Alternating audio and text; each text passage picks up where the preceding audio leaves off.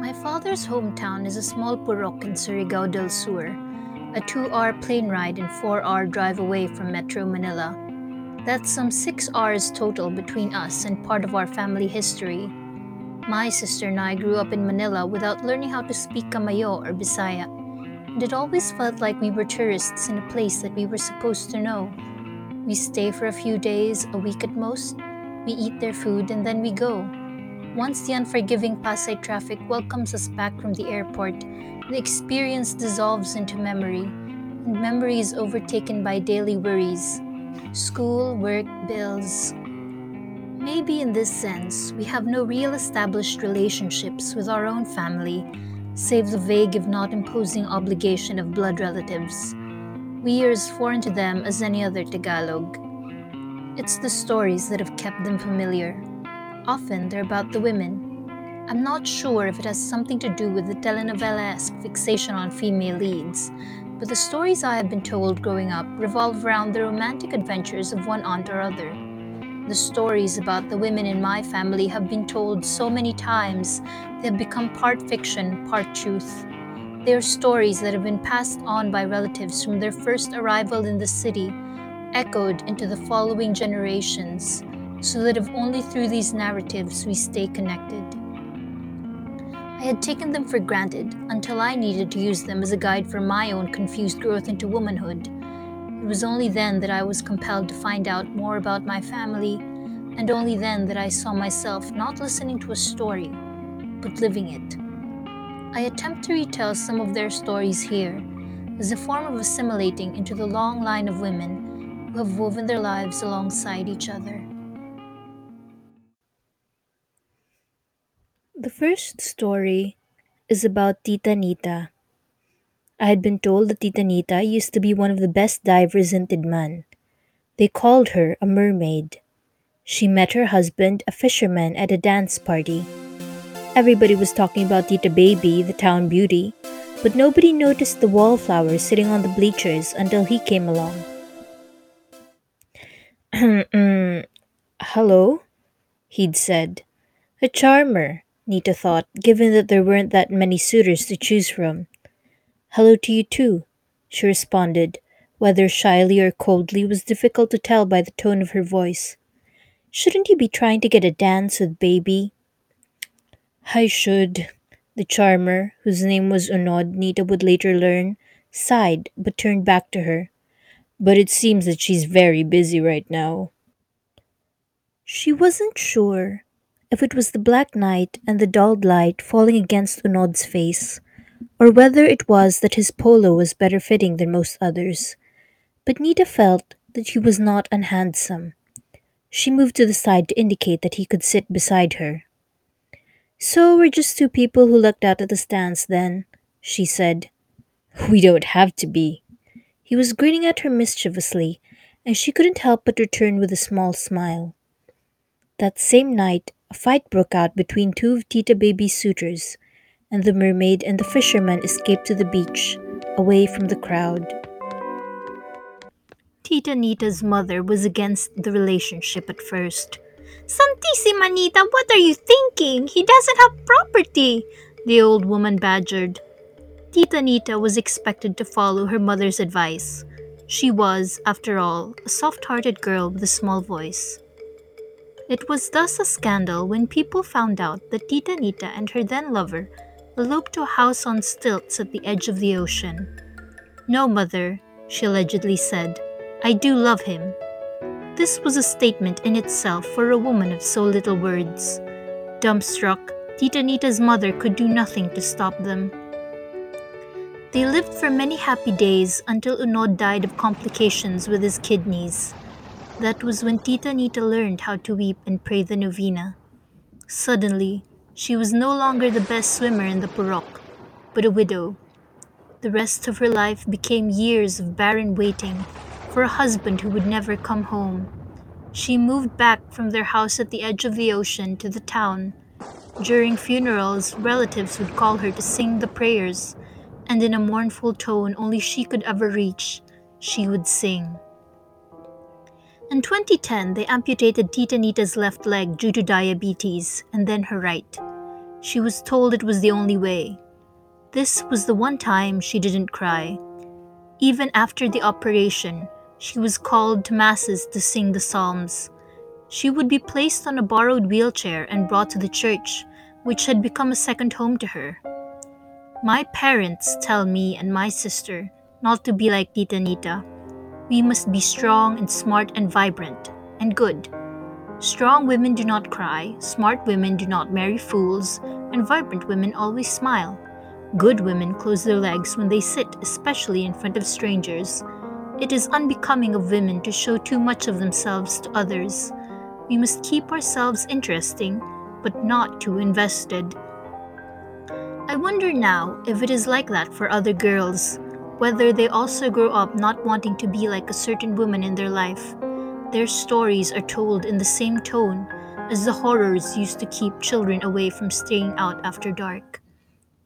My Tita Nita is not alone in this. The women in our family appear to have been beset with the narrative of suffering, especially in matters of the heart. It is the song that they have been taught since young, which relatives who move away from the province try to change for their own daughters. After her husband died, my Tita Endat learned to smile again. Tita Endat, who was quick to tears from years in an unhappy marriage, began to go to town parties with her friends. Tita Endat was the youngest of my father's half siblings, but she was married before I got to know her. Unlike her sisters, there are no photographs of her in her girlhood. They are all family photos with the 6 children and the husband. My 2 other aunts, both unmarried, often tell me and my sister that life is tougher for an old maid. You will get lonely, they said. You must find a man, any man, or you will get lonely. My sister and I didn't visit often. When we did visit, Tita Indat was only a shadow, silently bustling in the kitchen or elsewhere. But the lack of conversation may partially be because of the language barrier and our own awkwardness.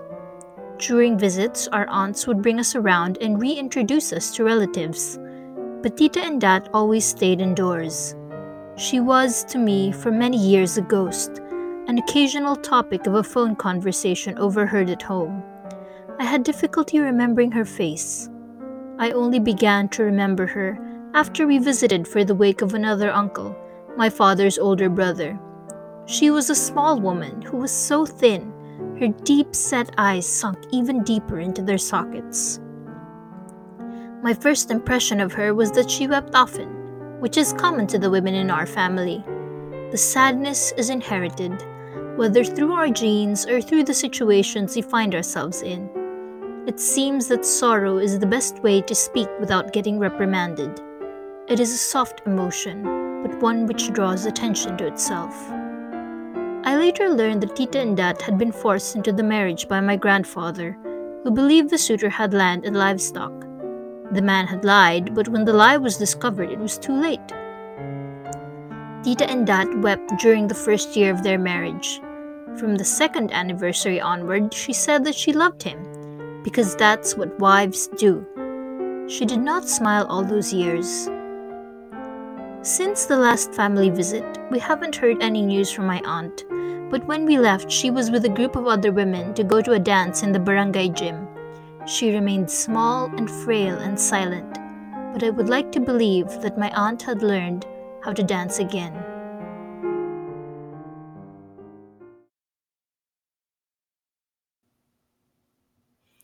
They say it was Tita Cecil's softness that drove my uncle away.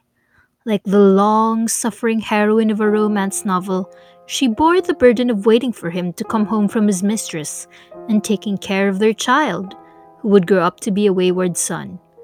She went through life with her many ailments, and although she earned her degree in accountancy, she opted to stay at home in fear of people. In many ways, I sympathized with Tita Cecil, though she was only an occasional memory. After my uncle died, we saw less of her. She couldn't claim the lot of land her husband had left her as the legal wife because his mistress was more assertive.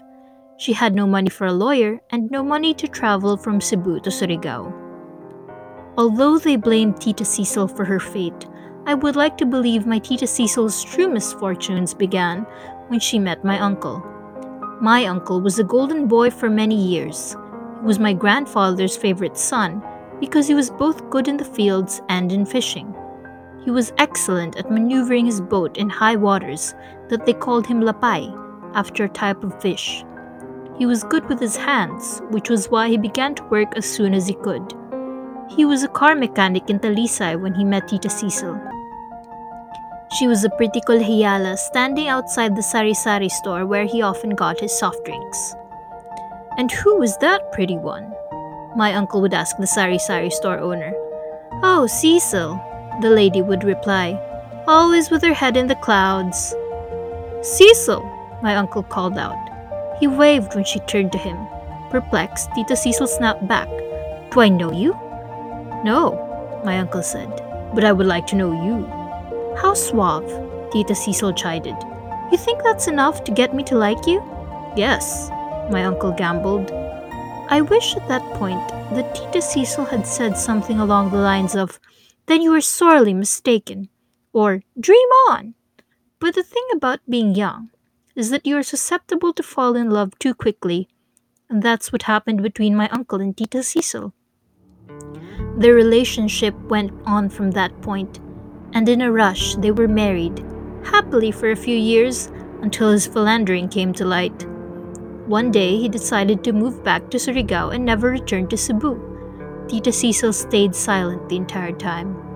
She wept and hid behind her books, but she didn't try to stop him.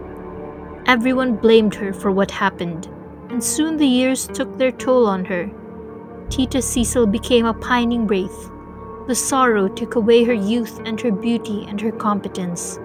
She stayed with her son, who never forgave my uncle for leaving them.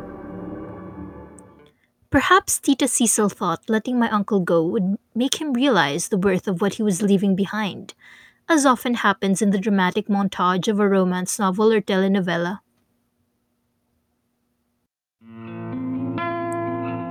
I am writing this story in Manila. Whenever I ask my aunts and my father to tell me more about their hometown, they laugh and say, the stories are only partly true. Some of it has been lost in memory, and some of it is better off untold. I ask for the more accurate accounts, but these are what they can remember. Perhaps there are parts of family history I will always be an outsider to, because of where I was born. The stories that reach me have been curated to fit well with our city-dwelling imagination. They are immortalized but not set in any particular time, fit always to be told, packaged to be passed on to listeners whose shores are more distant than theirs. The stories of the women, in particular, become material for cautionary tales if they stay, and success stories if they leave. This must be why their daughters run away to the city to become new women, better women. It seemed pointless to stay anyway if they didn't want to end up like their mothers. But as I grew older, I saw that these women were also the ones who raised their children when the men disappeared, when their husbands went out to work and never came home. And even when the children left and left the house empty, they stayed on. I used to view it as a form of entrapment within the domestic, an inability to create new meaning in the outside world. But it takes a different kind of strength, I realize, to rebuild and restructure a site of grief. The resolve to keep going is not found through a loud aggression, a raw energy so often advertised in mainstream motivational films, but rather by a rarely acknowledged firmness and resilience that only those who speak through sorrow know well. Perhaps their narratives had never been tied to their men.